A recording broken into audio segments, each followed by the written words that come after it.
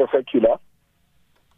It's based on the fact that after the circular was released, there are role players in the health sector that had raised some issues that they felt that it's important that they need to be included in the circular. And so the department felt that those issues they are sound and they are a relevant advice to the department, so that they need to be included in the circular. But those things are just the omissions that were made when the circular was compiled. So take us through what exactly this recall means for people who had already come into contact with confirmed COVID-19 patients and had not isolated. It's just an unfortunate thing that has happened. But the key point is that for any other person who would have come into contact with people who are infected with COVID, from the time when the circular was recalled, they would have to revert back to the existing regulations as they stand, because the circular will not be applicable for now. So practically what it means is that people that have been in contact now needs to go back and isolate and have the contact tracing in place. Yes, they would have to do that. But we know, and this is what the circular was trying to put forward, is that the issue of tracing and isolation has been one of the difficult things that even on our side as a government, we are not able to trace, to fully satisfy the condition of tracing or even the isolation. And that's why the experts had advised that probably the focus of the department and government would be to emphasize on the question of vaccination than on the process that we know that it's difficult for us to control it. Is the department not concerned about the confusion perhaps that is caused by this back and forth on this very same matter? We are very concerned about the confusion. I think from the point of view where we are, we would have imagined that setback does not happen, so that there's a clear indication that we are moving forward with there's maturity in the manner in which we are managing the pandemic.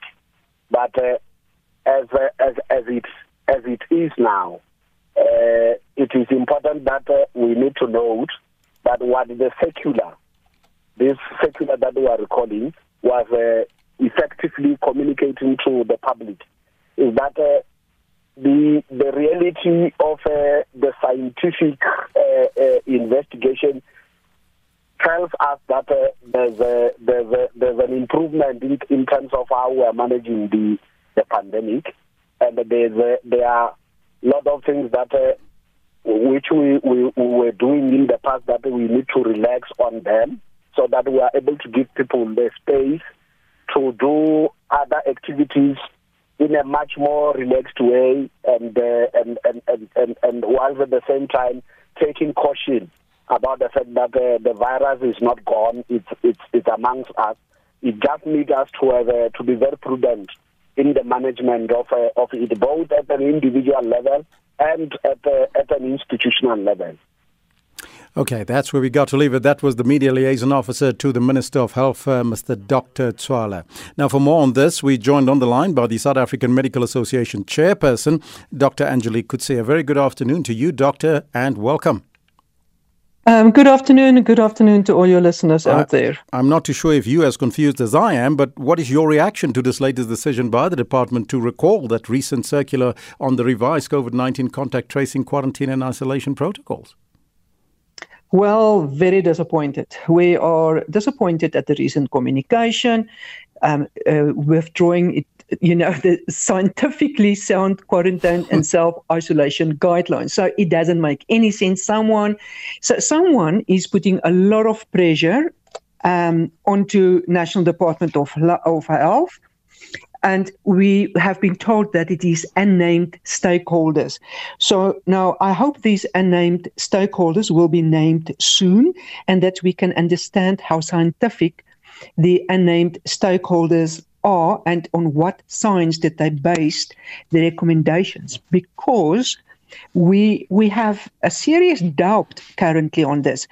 Once if you are named unnamed stakeholders, putting such pressure onto National Department of Health to retract a circular that made sense to us as doctors and people in the healthcare working with Omicron or COVID patients, then we are wondering, is there, how many people are unhappy? Because what we have seen in our experience in a lot of doctors is that predominantly people, the places that self-quarantine and then clean this building, the building closed for a day, is mostly the public sector.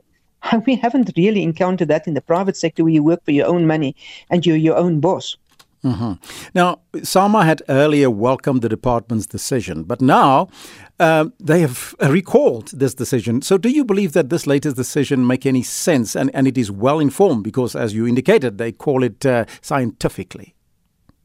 Well, the retraction thereof make no sense. That's why we need to know who these unnamed stakeholders are and what science they use. Mm-hmm. So we were happy with, as we have said, when it was released, we were happy. I think what one needs to do is look maybe, because we are having Omicron. If there's a different variant coming in 2 or 3 or 4 months time, we can relook at this again. But remember, this has never been updated since the pandemic started. Mm-hmm. We have enough background on understanding the pandemic, understanding the viruses, understanding the waves. And for now, it makes no sense to let people stay at home for 10 days and even quarantine for 10 days. What impact do you think this will have on people who had already not isolated after coming into contact with COVID cases? Nothing. People are not going to be, just as we have seen that they don't want to wear their masks anymore, they're not going to follow any of these guidelines and rules, except if they are back at work and they work for a salary which they don't need to worry about. That's the only time that they are going to start to quarantine again. But for now, I can't see that they will go back to quarantine. That is the latest there from the South African Medical Association chairperson. Thank you so much for your time, Dr. Angelique Coetzee.